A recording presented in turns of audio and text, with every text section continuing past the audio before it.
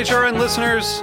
As we celebrate our 15th year, we are deepening our commitment to giving voice to the next generation of food systems storytellers, and we need your help. Our internship and fellowship programs help activate new possibilities for underrepresented and underestimated young people through experiential journalism, audio engineering, and production training. Through these unique programs, HRN helps food equity stewards build essential workforce readiness skills that expand their potential and foster economic mobility.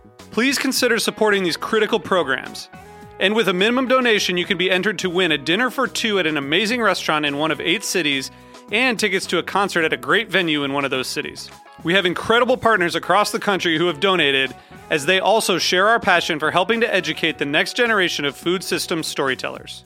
Check out heritageradionetwork.org/15 to donate and enter to win today. That's heritageradionetwork.org/15 to donate and enter to win today. And make sure you donate before March 31st. Thank you. Hi, this is Marion Nessel. I'm the Paulette Goddard Professor of Nutrition, Food Studies, and Public Health at New York University, and a longtime fan of Heritage Radio.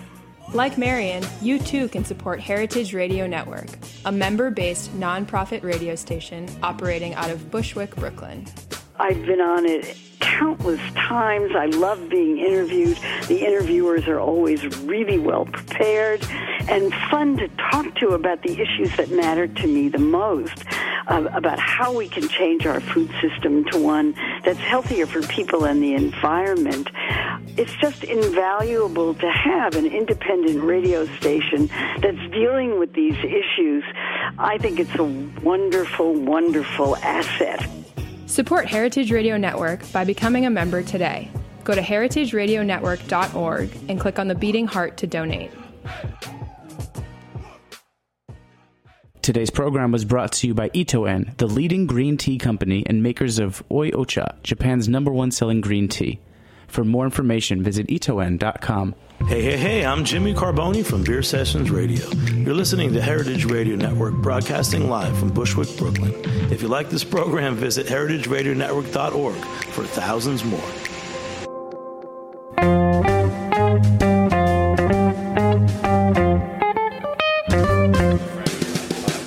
Hello and welcome to Cooking Issues. This is Dave Arnold, your host of Cooking Issues, coming to you live on the Heritage Radio Network every Tuesday at Roberta's Pizzeria in Bushwick, Brooklyn. Not joined, as usual, with Nastasia the Hammer Lopez. She is on her way. For those of you who are devotees of the L Train, you can go to Is the L Train Effed, but you have to spell out the curse word. But my son's here, and it's a familyshow.com to notice that the L Train is, in fact, shafted right now.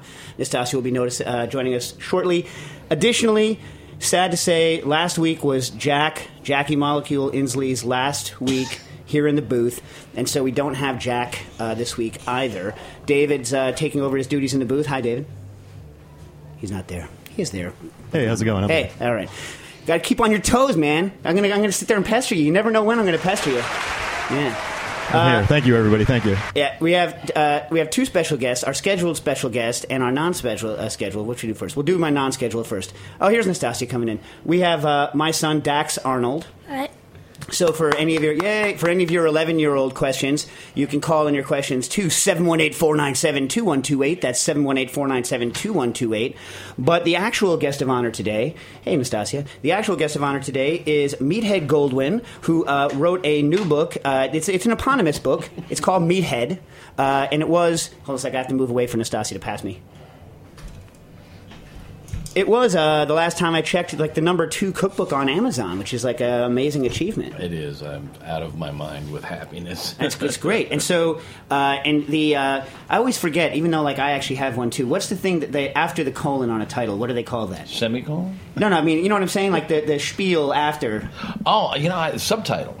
Okay, subtitle. The subtitle of the book is The Science of Great Barbecue and Grilling. Separate, of course, subjects. Yeah. Separate was supposed to be the title originally, but the marketing guys said, well, let's name it after you, Meathead. And then we had this really beautiful picture of a rib to go on the cover, and they said, no, let's put your ugly face on the cover.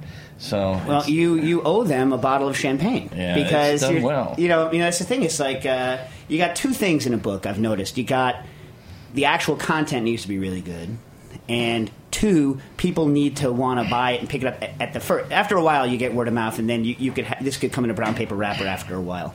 But you know what I'm saying? It's like my editor, Maria Guarnaschelli, also edited Jim Leahy, the Bread Baker's book. Yeah, and she wrote as the subtitle on his first book that he came out with, for the bread, no need, and she added afterwards, no work. Book sold more than any other bread book. Of course. That's why Maria's a genius. Yes. Stuff like this. So call in all of your grilling-related questions and or barbecue-related questions. Now we're talking. This can be. I read the book. we're gonna pester each other on some of the myths and whatnot. Is Professor Blonder going to call in or no? Do we have him or no?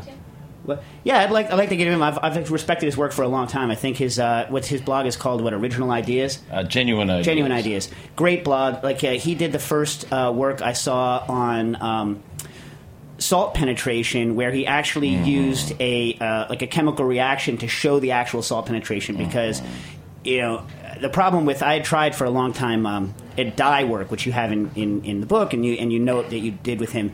The interesting thing about dye, obviously, is dye is a much larger molecule than salt. So if you're trying to check salt penetration, you need to actually reveal the salt in it.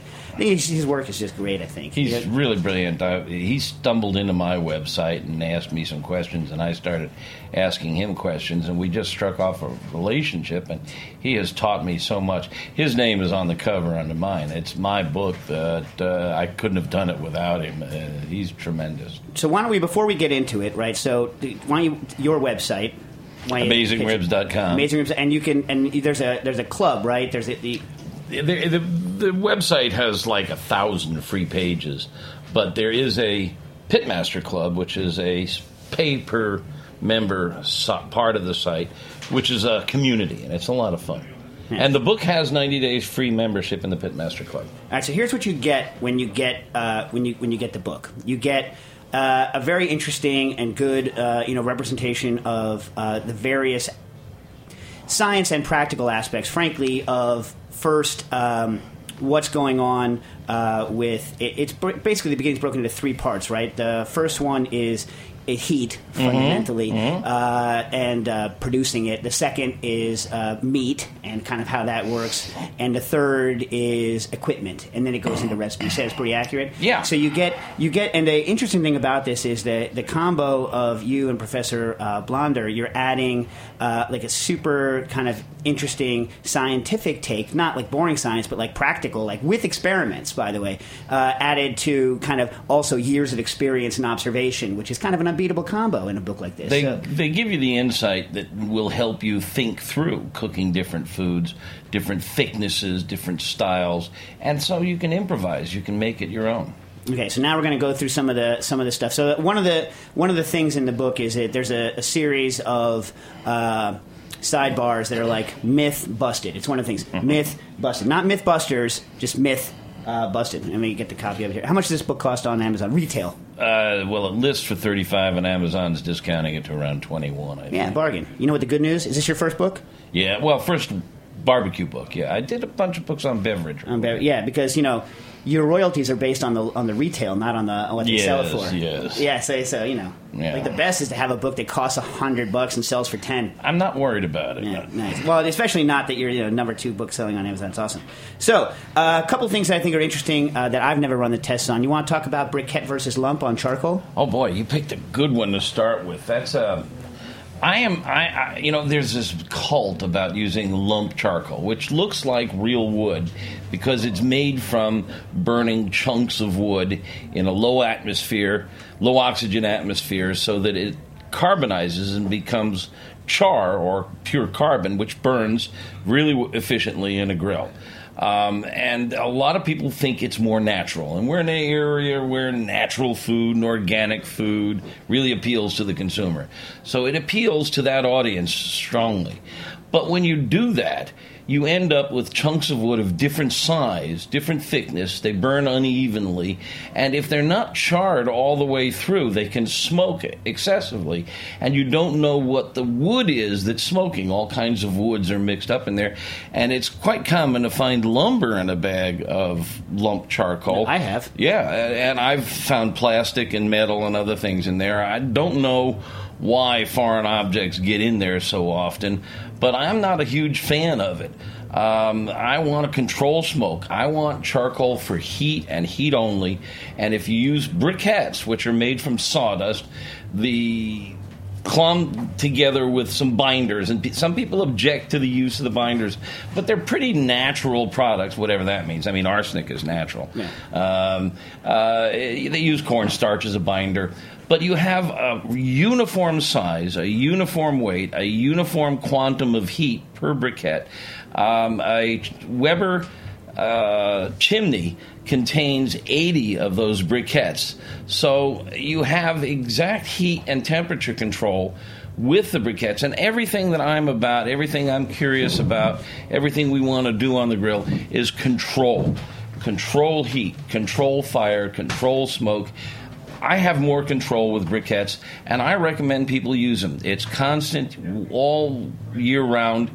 You have one variable fewer to deal with. I tell you what, for years I've just kind of out of habit gotten the lump, and I was convinced. I don't even need to run my own test. I was convinced by reading it, I'm going to go briquette. Now, just so everyone who listens to this show already knows, you do not mean the one that's impregnated with garbage. No, yeah. And they actually do. They use like a mineral spirits. The self-starting briquettes have mineral spirits or a petroleum product in the briquette, and they do give an off smell and flavor. You can smell it a block away. You start charcoal. The best way is with a chimney, and it looks like a big coffee can, and it's got a false bottom, and you put newspaper under there or a wad of paraffin under there, and it takes about 15 minutes, and you wait for the charcoal to be completely ashed over. When it's completely ashed over, it's burning really hot and emitting very little smoke. And I know people think charcoal is for smoke, but wood is for smoke. Charcoal is for flavor. Yeah. What do you think about this? Because one of the things, especially when you're exposed to, like in the culinary world, in the cooking school world in particular, a lot of Japanese chefs come over and they make a big deal, and it's a different purpose. So they're dealing with binchotan. Yeah, they're dealing with their very high grade, extraordinarily expensive binchotan, and for them, they're doing a much different technique. First of all, they're burning like a couple of sticks at a time. They need a super clear fire, typically indoors. No one's dumping binchotan into a Weber. I mean, if they are, they're freaking banana rampants. Well, they're really expensive too. But binchotan is made by almost a ritualistic process, and they're almost uniform in thickness. And if you clink them together, they sound like wind chimes. I mean, but they're carbonized perfectly. Yeah, they're beautiful. They're pure. Yeah. They give up very little smoke, a lot of heat. They solve a lot of the problems that I see in American lump charcoal. Yeah, but do you think they're, like, if they were the same price as briquettes, would you still go for briquettes? That's the question. In other words, is it a load of malarkey or not? Binchotan, if it was the same price as briquettes, I might. Because it doesn't have binders and other things in it. Right. And the binders do create more ash. That's the one disadvantage of briquettes. You get more ash out of them. I can count on zero hands the number of times that ash has been a problem during a single cook. It just makes it harder to work at afterwards. It's a problem for people with big green eggs. Oh, yeah, I don't like green egg. Tell me why I should use it. I'm not a big fan. I'm not a big fan either. The core concept that people need to learn when they're grilling outdoors is to set the grill up in two zones, a hot side and a not hot side. And you've got infrared radiant heat directly below the food on the hot side, and the indirect side, or the not hot side, is warmed by circulating convection air. And you can move the food back and forth as you need to, and you're controlling heat. You're controlling the type of energy striking the meat.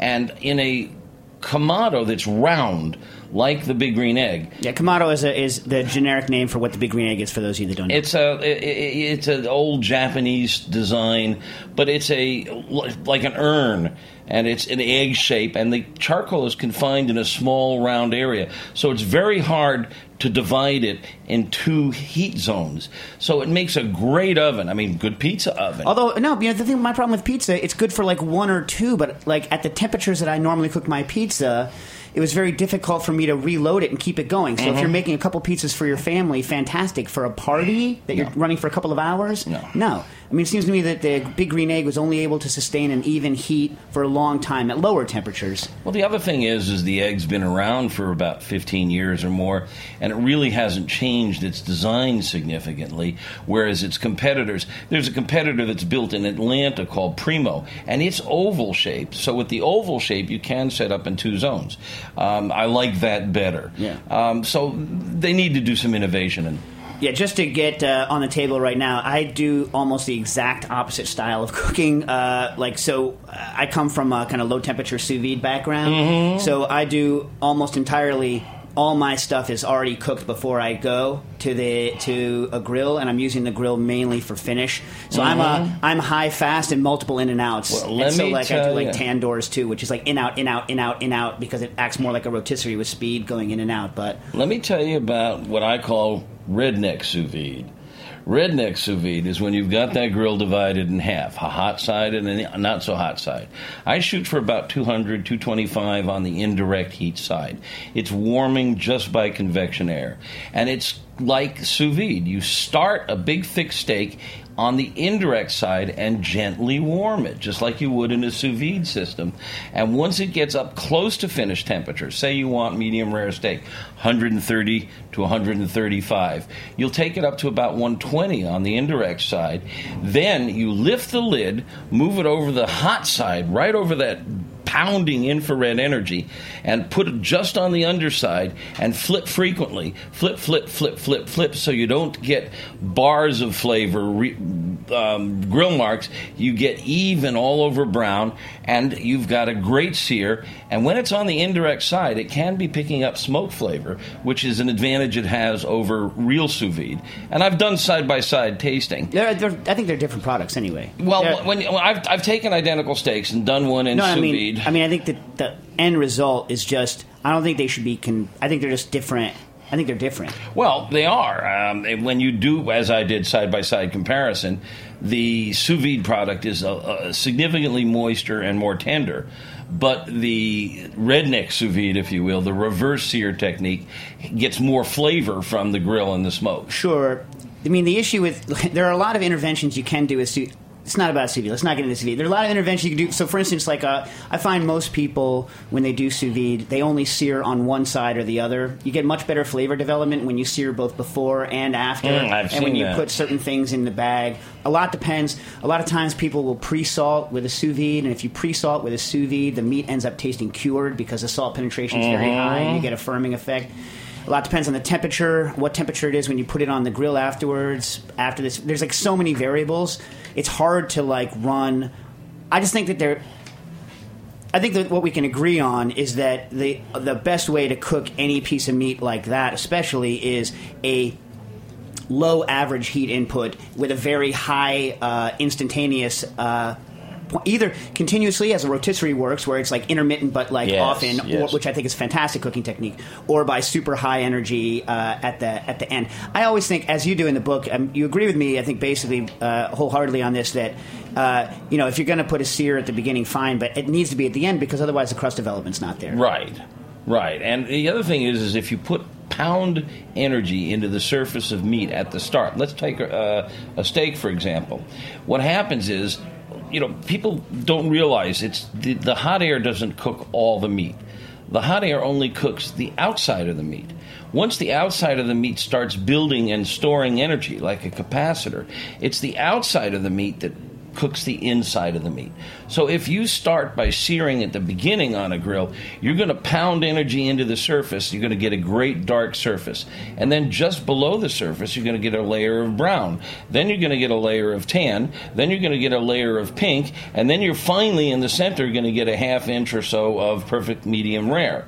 Whereas if you start slow in either a sous vide machine or reverse sear, you can get the color really even top to bottom. Color is also related to temperature, and you get perfectly cooked. So most of us backyard weekend warriors, we cook way too hot. You're on it. Cook slow, cook low, cook gentle.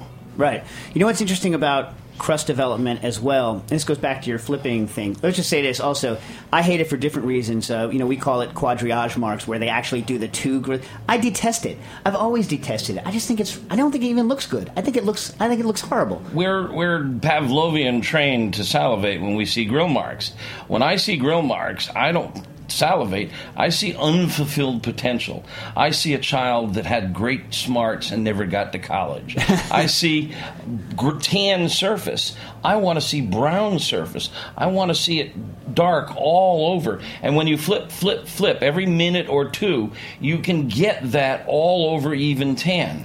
Another interesting thing. Or all over even brown, I'm sorry. Hey, we've got Greg on the line. Oh, hey, Professor Blonder. Thanks for calling in. Hey guys, it's been fascinating listening to this give and take on sous vide versus redneck. Oh yeah, well we're going to get into it in a minute. Just one more. Well, an interesting thing about I don't know whether you've done any experiments on, so feel free to chime in at any time. But I work a lot with extreme high intensity, just like to kind of push the searing to the fastest possible. And what I've noticed is, frankly, that there's a certain minimum time for crust development, and that you cannot develop a crust faster than a certain rate because the quality. That's absolutely correct. It takes about a minute on your average steak to get a crust. So if flipping faster than that reduces the quality of the bark, and flipping too slow, you're going to get gray. So I like to flip about a minute and a half. And when I cook sous vide, I actually like to pat, even slightly squeeze both sides into a paper towel, so I can pull a little bit of that moisture out and make sure I get a quick sear rather than steaming. Right, to get I don't the know if you temperature. do that. Yeah, no, always. When a lot of time I'm working and I'm pulling out of a bag, and I like to pull out of the bag a little bit in advance. I throw them on towels typically, and I think you say you're against it somewhere, Pam, for cooking, but I use Pam a lot when I'm grilling to get a quick surface sheen of oil on top of something when I'm going into the tandoor. No, I don't think I've mentioned Pam or any kind of oiling. In fact, I will often oil the meat slightly before the sear phase, but I don't know that makes a huge difference. Greg, you've talked to me about that. What are your thoughts about the only oiling? problem with Pam is if you get it hot, it does a good job, but if there's Pam on the sides of the meat, it gets kind of a little bit of a waxy mouthfeel, which I don't like. Like it polymerizes, I like with oils. Do you mean it like? So that's the only reason. Otherwise, if you can actually get it hot, it's fine. But if it's between hot and cool, it gets a little waxy. Yeah, because I find like when I'm going, I know you're anti-skewer, but tandoors, it's like sometimes it's the only thing you can do. Like when I'm going in and out of a tandoor, like spraying is the only way. And if you're doing a lot of it, even with steaks, it's the only way I can guarantee I'm going to get an even coat of oil on it really quickly. I'm a big fan of spraying. I usually don't spray Pam. I usually spray different cooking oil. But I'm absolutely in favor of... You can buy spray containers that you can fill with cooking oil. I've clogged and or melted like a bunch of them. I hear there's a trick to getting them to not break on me, but like I haven't figured it out yet. So, you're talking about the Mistos? Yeah. I've gone through so many. Do you have... No, I've actually had similar problems. I'm glad to hear I'm not the only one. Greg, yeah. You got a solution to those? Yeah. Professor, you got anything to not have those things break on me? Yeah, well, I hate to say this, but I actually use an all-metal airbrush. Oh, nice. Like pre-pressurized? And that does a great job, and I completely agree with you. Most of those have plastic parts, and if you get them too close to the grill, they're toast. That is so you, But the airbrushes are all metal, at least if you buy the right ones, and they're great. All right, so let's get right to some, unless we have caller calling with question, let's get right to some myths. We do have a caller. Oh, hey, caller, you're on the air. Hey, Dave. I just wanted to, I heard you talking about that blueberry drink you were working on a couple of weeks ago. Ooh, do you remember what it was? It was, blueberry gin Justino, kind of spark, carbonated drink. Oh, man. Yeah, I don't remember. Do you have what's the question, though, real quick, because I got to get to grilling questions. I was just curious if you're using, dried blueberries or fresh blueberries for the drink, and if it's just kind of like a typical, carbonated drink. If I made it a couple of weeks ago, I was testing with frozen blueberries because the real ones weren't, I don't have real ones yet. So I was testing with frozens. And, when you're blending a fruit, I think the frozen stuff is fine, really, especially if you go direct from frozen into the liquor. So, like certain fruits, you'll get interesting enzymatic action when you freeze thaw because you've ruptured a lot of the cells during the freezing process, and the flavor changes quite considerably. Apples would be the one that's very clearly like that. But blueberries, you're not going to get much difference. So you could test with frozen. It's nicer to use fresh ones when they're in season, but I can't recall the recipe. I've been using shad berries recently because they're in right now. Blueberries will be in soon, too. Yeah, you know what's in right now? Go outside. For those of you right now, go outside, find the closest linden tree, a.k.a. basswood. Linden blossoms are in now, and you can nitro muddle or blend linden blossom drink. I suggest linden blossoms, 2 ounces Plymouth, half-ounce lemon, half-ounce simple, some salt. You won't regret it. Okay, perfect. Thanks so much. All right, thank you. All right, back to myths on. So let's tackle some of the oldest and strongest and ones that we're going to argue about here. All right, resting. So for those of you that have the book, it's on page 7 here. Let me start, and Greg, you can jump in. This is not settled science, and in fact, I've been talking to the people at Texas A&M about hiring a grad student to do some research on this.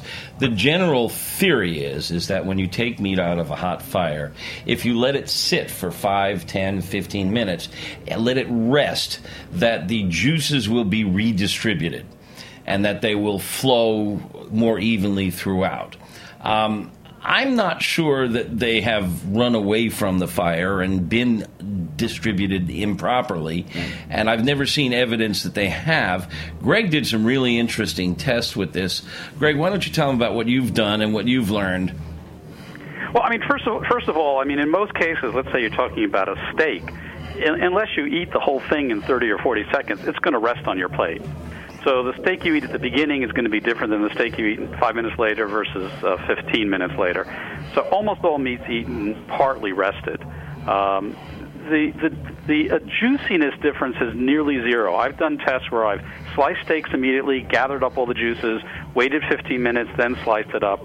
There's no difference. The difference is where it ends up, whether it ends up inside the meat or it ends up in the plate, and then you kind of sop it up while you're eating. So the total amount of juice is no difference rested or not rested. I'm a big believer in not resting and actually even I like to slice my steak pretty early after it comes off the fire because I don't like the crust to sog out, and I worry about carryover when you're using a really hot fire.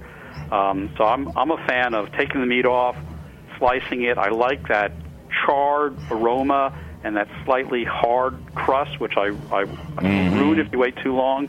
So I like to do it. But in terms of total juiciness, there's no difference. And the important thing to remember is tenderness and juiciness are not the same thing. And so the liquid that's in there, which comes out, is just as good whether it's in the meat or it's out of the meat. So I'm not a big fan. There's one exception, and that is for things like brisket. And there is a huge advantage in waiting an hour after you pull it off the fire, wrap it up, put it into a faux cambreau, and let it sit there. It will absorb the juices, and that has to do with the microstructure of the brisket and the way it cooks. It actually acts like a bunch of soda straws, and it will pull the juices in. It'll continue to cook, and I do definitely believe you want to rest a big meat like a brisket. A steak, I'm on the opposite side. I never rest it. Greg, I've been differentiating the two steps by saying meats that you're cooking to medium rare or under 150 degrees, you don't need to rest. You want to serve hot. Not only what you were saying, but I think a big part of the juiciness phenomenon is saliva. And when you put a sizzling hot steak on my plate, I start to salivate. I get juicy. Now, as far as the brisket, I refer to that as holding now, Greg, rather than resting. You're holding it just so people will overcome, because a brisket is cooked to 203 degrees. Big difference from 130 degree steak. I think a lot of this also, you're dealing with a problem of terminology.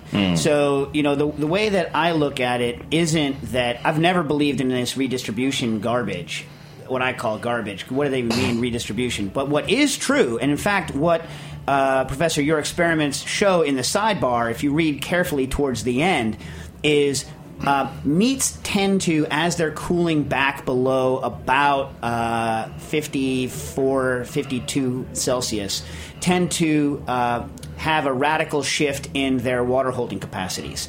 And so what happens is you get reabsorption of juices that are next to meats as they cool down. And as your experiment said, you cut a 33-ounce roast, and it bled, I think, 3 ounces when it was cut hot, and 2 ounces when it was cut hot, and 1, which is only 1 ounce. It is 50%, but it is only 1 ounce difference. 50%, but when you're dealing with a piece of meat that is 70% water. Right, but then it reabsorbs it. So I think the key is, and as you said, Professor, on the thing, is that it sops up the juices. I've run multiple, when I say multiple, hundreds of tests where you take 2 pieces of meat and you either force chill them through their zone of like absorption. And this is something, by the way, that I thought was hogwash. This was taught to me by a guy named Bruno Gousseau, who's one of the kind of granddaddies of low temperature sous vide cooking. And he always used to say you want to ramp your cooling down slowly when it's in the bag. We're not talking about seared, because he does cook, chill, and then retherm later. Yeah, I always thought cook was then you chill fast. No, because that's the thing. That's what I always said: faster, better, right? From a microbial standpoint. And he always said, no, you want to do a ramped chilling, and the reason is that the meat will reabsorb more juices if the ramp goes down slowly. I thought he was full of garbage, and we ran the test like hundreds of times because we used to teach it in our low temp sous vide cooking class, and about 70% of the people, about 70% of the time, people will choose the meat that has gone through a ramped cooling. And so then, because that effect was true, I always assumed that his argument for it was true, which is that you get, I don't think I've measured it, but you get more reabsorption of juices as it slows down, which is actually corroborated by the sidebar you guys did in the book, saying that the meat reabsorbs the juices. I don't think the meat needs to be non-sliced for it to reabsorb the juices. It just needs to be in proximity with the juices. Well, not only That's that, absolutely correct, and it depends on the muscle group.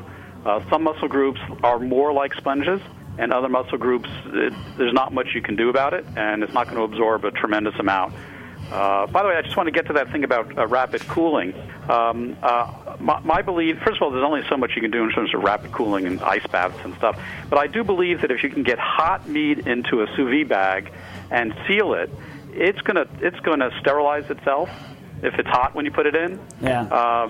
And then you have a little bit of margin to play games with how quickly you cool it or not. So I'm not as worried about the microbial issue if it's in a nice sanitary bag, like a sous vide bag. It's super difficult to suck. You can't suck a good vacuum on hot, obviously. You know what no one's ever made? No one's ever made like a pressure bagger where literally instead of sucking the air out of the bag, you increase the pressure around it. Well, actually, Greg just did some interesting experiments on that. We use water. I've been doing experiments on pressure versus vacuum marinating and whether that works. Oh, I've done a lot of experiments on pressure marinating in bottles. I mean, it clearly works at higher pressures. You don't agree? So how high pressure are you talking about? 60, 70 psi? Above 100, you're going to begin to see a difference. It's certainly true that in a vacuum marinator, the vacuum marinating, I believe, is absolutely bogus. It does absolutely nothing in terms of driving things in, or all the stories about pores. Have you spoken to the protein scientists on this? Because the professionals I've spoken to on it, I've never really played with it that much because I never cared to. I don't really care about it that much. But what they say is that there is a and I don't believe it. I don't know that I believe this. This is like, you know how there's built up knowledge over time from professionals who do it. They believe that there is a window of vacuum pressure that is good, and that a deeper vacuum than that is not advantageous, and a shallower vacuum than that is non-effective. So as soon as you begin to hear what you're hearing is a lot of scuffing of feet, trying to find some window where they can prove it works. Most of the studies I've seen in the food literature show that the vacuum marinating is ineffective, as in my own experiments, as is, I believe, the theory.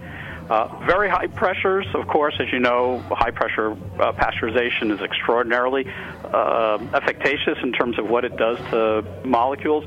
The in-between levels, the 100 psi's, can make a difference. Your average home pump is not going to get there. Right. And so most of the stuff that you purchase on the outside. So my belief is that the commercial ones that your average home users, it's ineffective. Just use a Ziploc bag. You're just as well off. You can make a difference at the high levels. It only goes in so far given the time. So I think it works best with thin thick cuts. Also, it's nothing that helps a big, thick cut. Like crustaceans, shrimp can obviously pick up a lot more because of the structure of their muscles. Right. I mean, that's an open circulatory system, and you can get there in minutes with shrimp. I mean, vacuum grinding of shrimp works. Yes. Yeah, but that's a completely different structure. Yeah, and vegetables behave differently also. Oh, yeah. Fish behave differently. Vegetable, the interesting thing about it, because I do a lot of work with vacuum infusion for garnish work and cocktails and things like this, for years and years. None of the marination effect happens while you're sucking the vacuum. It's when the pressure comes back in and pushes the liquid into the evacuated pores. Mm-hmm. Right, and there has to have been pores, which were, in fact, empty. If the pores had liquids in it, nothing pulls out. Yeah, it's important to remember that meat does not have... it's not like Swiss cheese. There are no air pockets in there. It's a fully saturated sponge, if you will. Right. Oh, and to go back to juiciness, I think this is also something that's good that you're hitting on. We're so preposterously obsessed with juiciness and the loss of juiciness. Things just have to be juicy enough for them to be... Dry aging gets rid of juice. Water. That's something that I've pointed out too in my argument on this business. We dry age, and it'll lose 15-20% of its juiciness sometimes. But look at we hear don't poke a thermometer into the meat because it'll deflate like a balloon. Don't use tongs. Use tongs, not a fork to flip. An 8-ounce filet mignon is 6 ounces of water. If you stick a thermometer in there, if you stick a fork in there, you might lose a teaspoon after numerous punctures. There's 6 ounces of water in there. You're not going to miss it. Plus, the bound water is more important anyway. The most important thing in my mind is mouthfeel, and I'm sure, Dave, you've done experiments with putting in monosodium phosphate, things like that.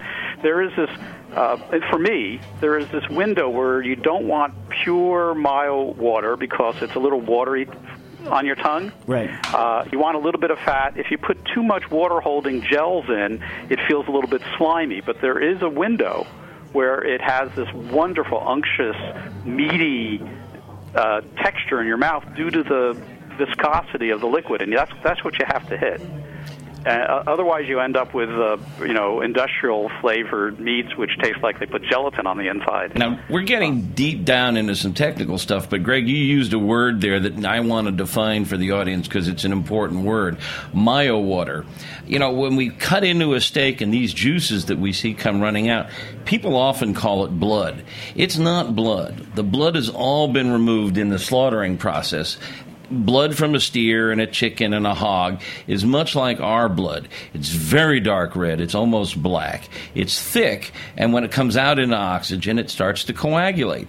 Those thin pink juices are called myo-water because they're mostly water, and they've gotten a little bit of a pink tinge from a protein called myoglobin. So I want to caution all you people who say, let's collect the blood and pour it over the meat. Every time you call it blood, somewhere in Indiana, a bell rings and a teenage girl becomes a vegan. Wow, dang. Indiana? That's where they all are? Yeah, that's where they all are. Dax, are you going to become a vegan? Do you like steak? I like steak a lot. All right, there we go. How do you like your steak? Really red or... I like it medium rare. Medium? Oh, because I'm talking to him like he's a 12-year-old. He is. Yeah. You know the difference between medium rare. So... Oh, well, I do exactly 55.2 degrees all the time. Well, I'm a Fahrenheit guy, but... it's 100 and... What is that? It's 100 and... Well, medium rare is 130 to 135. It's in there. It's in that range. And we should... 135 is 57, so that's... We should also point out something, again, for people who are not that deep into the things as the three of us seem to be. The single most thing that you can do as a home cook to improve your grilling or your barbecue or your smoking or even your indoor cooking is go out and buy a $30 digital thermometer that'll give you an accurate reading within 5 seconds. Medium rare steak is 130 to 135. Steak is too expensive to overcook. Stop bringing in the steak and saying, oh, it kind of got away from me there. And more importantly, Poultry needs to be cooked to 160, 165 to be safe. And we're not talking about holding it at 155 like you might in a sous vide. Yeah, anything you cook longer than a couple of hours, as long as it's at a cook temperature. Yeah. The core is at that temperature. But we're talking about grilling where we're not sous videing. You want to take it up to 160 at least. And Consumer Reports did a research project a year ago in which they found out of 300 chicken breasts, 90% had pathogenic bacteria. Half of them had antibiotic-resistant pathogens. You don't want to undercook poultry. You don't want to overcook steak. And a $30 digital thermometer. You want the top of the line, the Thermapen for $100. Go get it. It'll read in 2 seconds. But you get a good one that'll read in 5 seconds for $30. Do you bother decontaminating it before?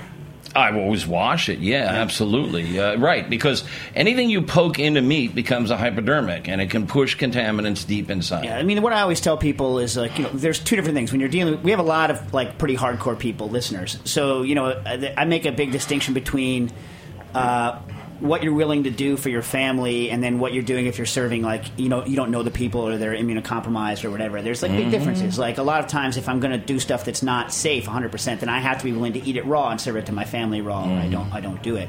But also, just a note for all of you sous vide jockeys out there, don't take your incredibly expensive hypodermic thermocouple anywhere near the grill. They have the potting compound that they use inside of those hypodermic needles is sensitive to heat and will die if it overheats, and then your $80 probe is in the garbage. Well, you can still stick it in the meat, though. Yeah, but I've lost more than 5. When I'm doing classes and I'm trying to show temperature rise in a steak while I'm flipping it, so if they actually leave it in a grill or, God forbid, use it as a frying thermometer, they're gone. Hey, we got a caller with a thermometer. A lot of them have question. Teflon wire coating, and that only goes up to about 450. Yeah. I actually have a ceramic bead thermometer, thermocouple, so I can get it up to 750. I did want to get you decontaminated, and Meathead does this. I do this. I'm sure you do it too.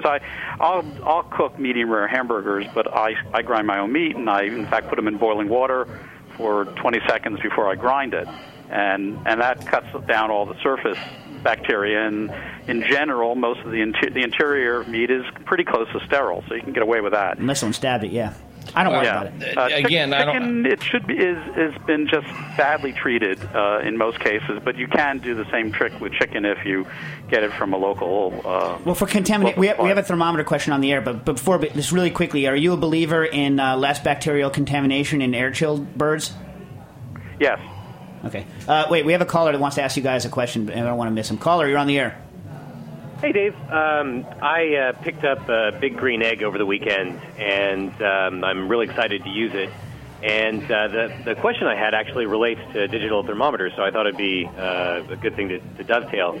I wanted to pick up something that I could use to get the temperature of not just the ambient heat in the Kamado grill, but also the whatever protein I'm cooking. And I was hoping that there might be some device out there that would give me 3 thermocouple sensors. Yes. So that I could get ambient heat, like chicken breast and chicken thigh at the same time. Yes. And if there's more, great. I can throw on different stuff at the same time. But obviously, as you just pointed out, the heat is an issue when you've got it up above 500. You can't put silicone in there. So I'm wondering if there's anything that's wireless and can withstand the heat, so I don't have to wireless. watch over. Yeah, wireless puts another curve on it.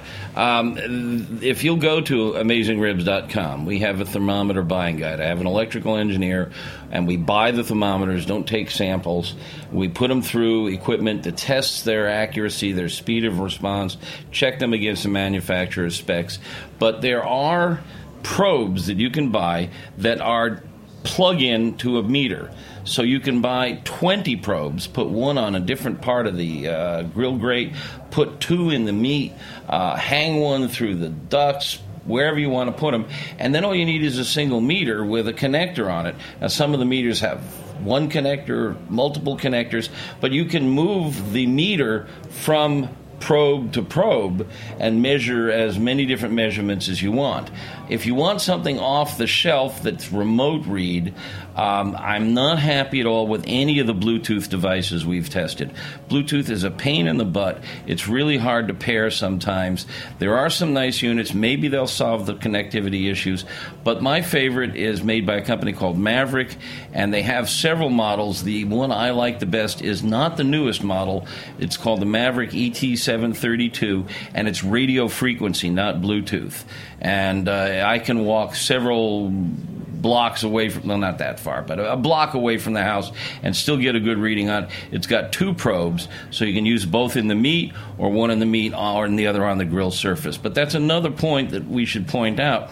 We talk about measuring meat temperature.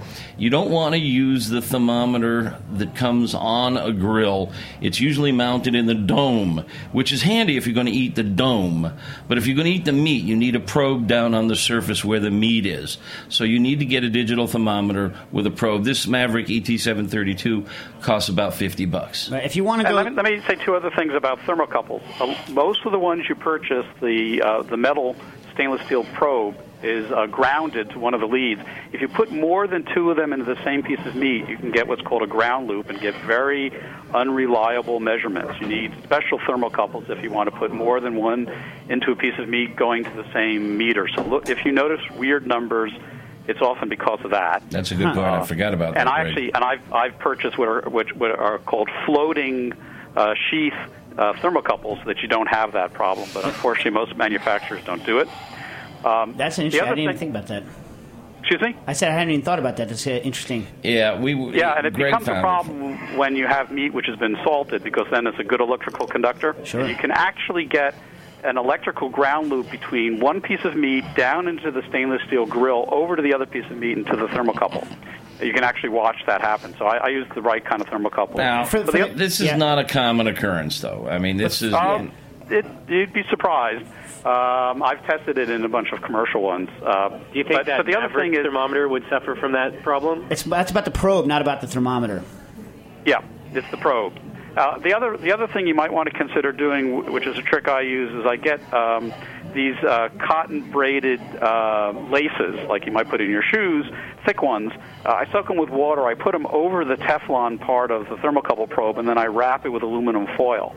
And that'll allow you to use a thermocouple on top of a really hot grill and not destroy it immediately. Yeah, I use mainly the fiberglass and silica ones, but they fray after a while. They fray after a while. The water helps keep the temperature low. You still have a weak point where the epoxy goes from the wire into the thermocouple, but if you don't do that, you might get one or two grills out of them if you're not careful. Now, caller, if you really want to go geeky, I don't know why you would for this, but if you really want to go geeky and you have some money, the cheapest, like super multi one that I know of, an outfit out of, I think, Massachusetts, maybe Maine, called Measurement Computing, sells an 8-channel DAC that has thermocouple inputs that are pre-calibrated. And years ago when I bought, and they give you a program, and it's you could do. At the time, it was $200 with 8 channels of input, and then you just buy yourself a spool of wire and make some thermocouples and you go to town. I used to use it to measure like 8 things at once, and I'm not telling you to steal a copy of LabVIEW online, but they have a thing called I forget what their one that they come with works fine too, but it's super nerdy. There's like I can think of like 5 or 6 people that would care to even have 8 readings at once, but. Well, I'm willing to be as geeky as it takes to be as lazy as I want to be. So I don't think it's going to help you in that grill, though. Like, you know what I'm saying? Have you guys ever used FLIR? That grill holds temperature really well. I mean, it's very efficient, and in fact, it's almost too efficient. It's very hard to get what we call blue smoke out of a big green egg, which is the best tasting smoke. It's very efficient. So once you get the hang of it, do some dry runs. Fire it up and don't put food in there and waste food. Fire it up and cook without food and get your measurements down so that you can control temp. Yeah, but the only reason... You mentioned burping. What? Oh, yeah, burping. Yeah, tell them, Greg. Well, one of the problems with the green eggs is they are so efficient, they're running a little oxygen starved, and sometimes when you open it up to see what's going on, the oxygen rushes in, the coals catch fire, and you get a kind of a hair-removing burst of flames that come out of the thing. So the right thing to do is you open it a little crack, you let the air in, let it burp, and then you open the lid all the way. And back on like multiple readings, it's very rare that you need that many readings. The only time I can think of that you would need it is if you were building a brand new bread oven and you were embedding thermocouples into the masonry at various depths so you could tell what's going to happen. In an egg, you could just move the thermocouples around and see what the temperature distribution's like. Yeah, and we've gone way geeky here. I mean, like that's what my crew is like that though. Is it really? On a gas grill, for example, you go out and you buy a loaf of white bread. And you spread the bread slices all over the surface of the grill. And you turn on the grill, close the lid, and then you lift it in a few minutes and look in and see which bread pieces are burning black and which are not cooked. And now you know where your hot spots are. Have you guys ever, when you're cooking, used these new cheap fluorothermal imaging cameras, found a good use for them? I've used those. I've done a bunch of experiments with microwave cooking, which are kind of cool on my website, which use that look at the fact that if you put a Slim Jim in a microwave, it acts like an antenna and actually gets hot in sections with nodes in between. That's so awesome. Oh, that is cool. If you had taught me that when I was in college, I used to blow up light bulbs, make plasma in grapes, but I never thought to put a Slim Jim in. I'll send you the link. It's really kind of cool. You can actually see circulating currents in, say, a slice of salami where the center is cooler than the edges. All right, you know what you should do? You're going to have fun with this. If you want to do super plasma stuff with weird, you ever tried partially evacuating the inside of a microwave? Mm-hmm. Yes, you're getting a light bulb if you're clever. It's crazy. People used to do a microwave dehydration because the theory was by increasing the evaporation rate, you could have fruits keep their shape basically as they're evaporating in a microwave under partial evacuation. So I tried it a bunch of times, and I would always get huge plasma balls all over the inside of the microwave. I also did some work microwaving inside through ice, which is very cool.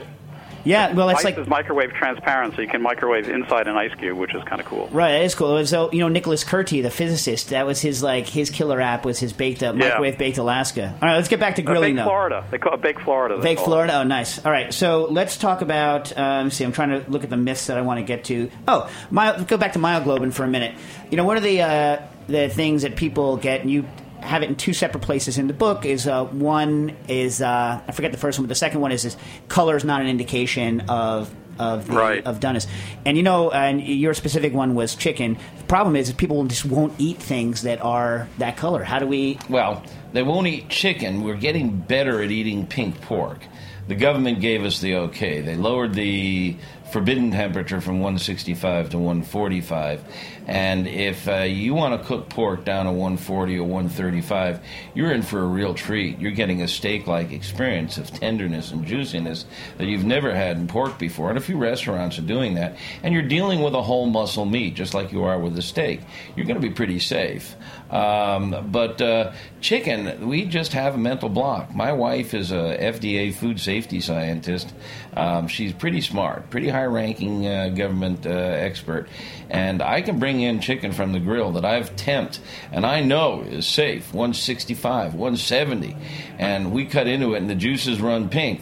And she'll look at it, she'll look at that bloody spot along the side of the thigh, and she'll get up and put it in the microwave. Now I can't fix the color near the bone because you have this huge source of myoglobin sitting there in the marrow. But the surface, and a lot of people reject it on the surface, is if you put it in an acidic marinade, the acid will reduce the temperature that myoglobin changes color. Right. So one of the tricks is to use in buttermilk, for example, and other things will dramatically help near the surface. So for boneless meat, for people who are queasy about this, I recommend something that's acidic to help make it less pink. The key here is, and Greg, you can elaborate, is that myoglobin changes color when it heats up.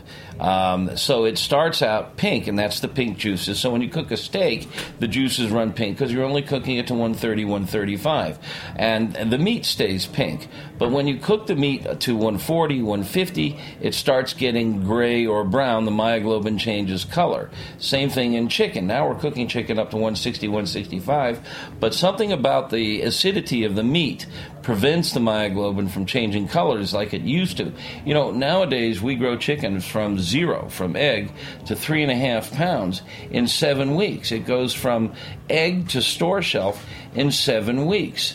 Used to be these birds would wander around and it would take months for them to grow. The bones would calcify much more effectively. Now the chicken bones have very thin calcium on them, and so you can see the marrow through the bone. The blood or myoglobin in the marrow will leak out, and you can, in the picture, there's a picture in the book of really purple bone juice, and the juices will stay pink. They don't get hot enough. And this is a good point for Greg to point out how the smoke ring works, because Greg did definitive research on this. David, got 2 minutes. Oh, I got 2 minutes. And I got to get some. Yeah, go. No, I mean, chicken can be pink for two reasons. One is because the myoglobin didn't denature and it didn't turn brown, but the other reason is nitric oxide and carbon monoxide from a smoker gets in there and fixes the myoglobin, just like you fix a photograph. And so that can be another reason why smoked meats are pink. And below the Mason-Dixon line, people look at that and say, oh, good, you smoked it. And above the Mason-Dixon line, they return it, which drives the restaurant crazy. In both cases, the acidity will help you open a window where you can serve meat which isn't pink but is safe to eat. Another interesting thing about myoglobin that I've read in the research, but also been borne out by my experience, is it's not a simple temperature. It's not a light switch. It's also rate dependent. So if you're doing low and slow, you're going to have a different kind of interaction between finished temperature and also, as you know, you can have pink stew meat, again, that's a low and slow cook. It's also often in a situation where the oxygen can't get out, so the oxygen continues to refresh and keep the myoglobin pink.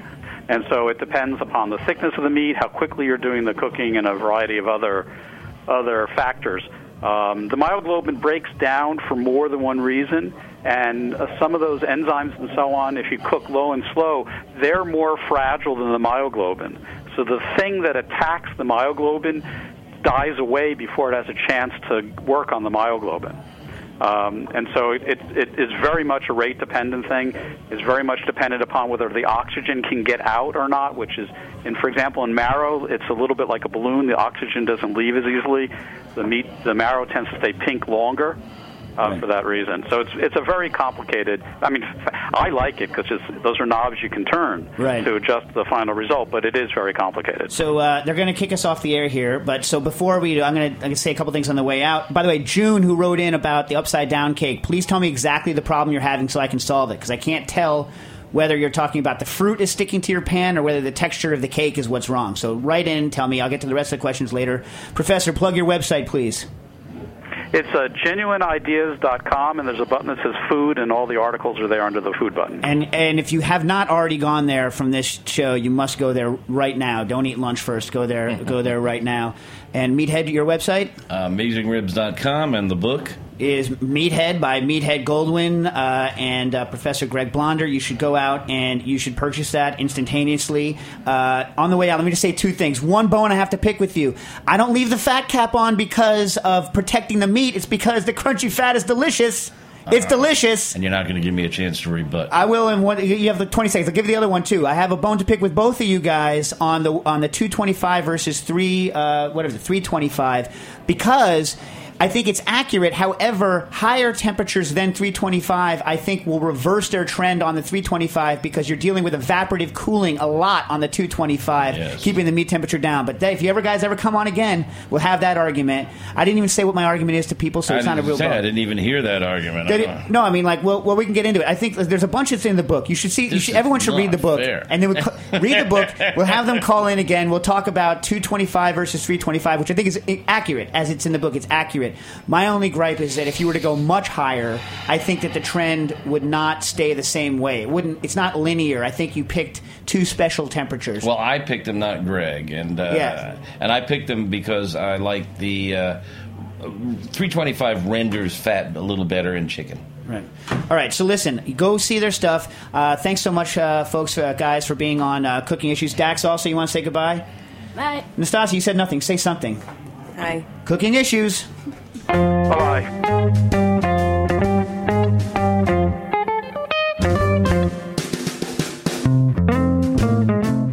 Thanks for listening to this program on heritageradionetwork.org. You can find all of our archived programs on our website or as podcasts in the iTunes Store by searching Heritage Radio Network. You can like us on Facebook and follow us on Twitter at heritage_radio. You can email us questions at any time at info@heritageradionetwork.org. Heritage Radio Network is a nonprofit organization. To donate and become a member, visit our website today. Thanks for listening.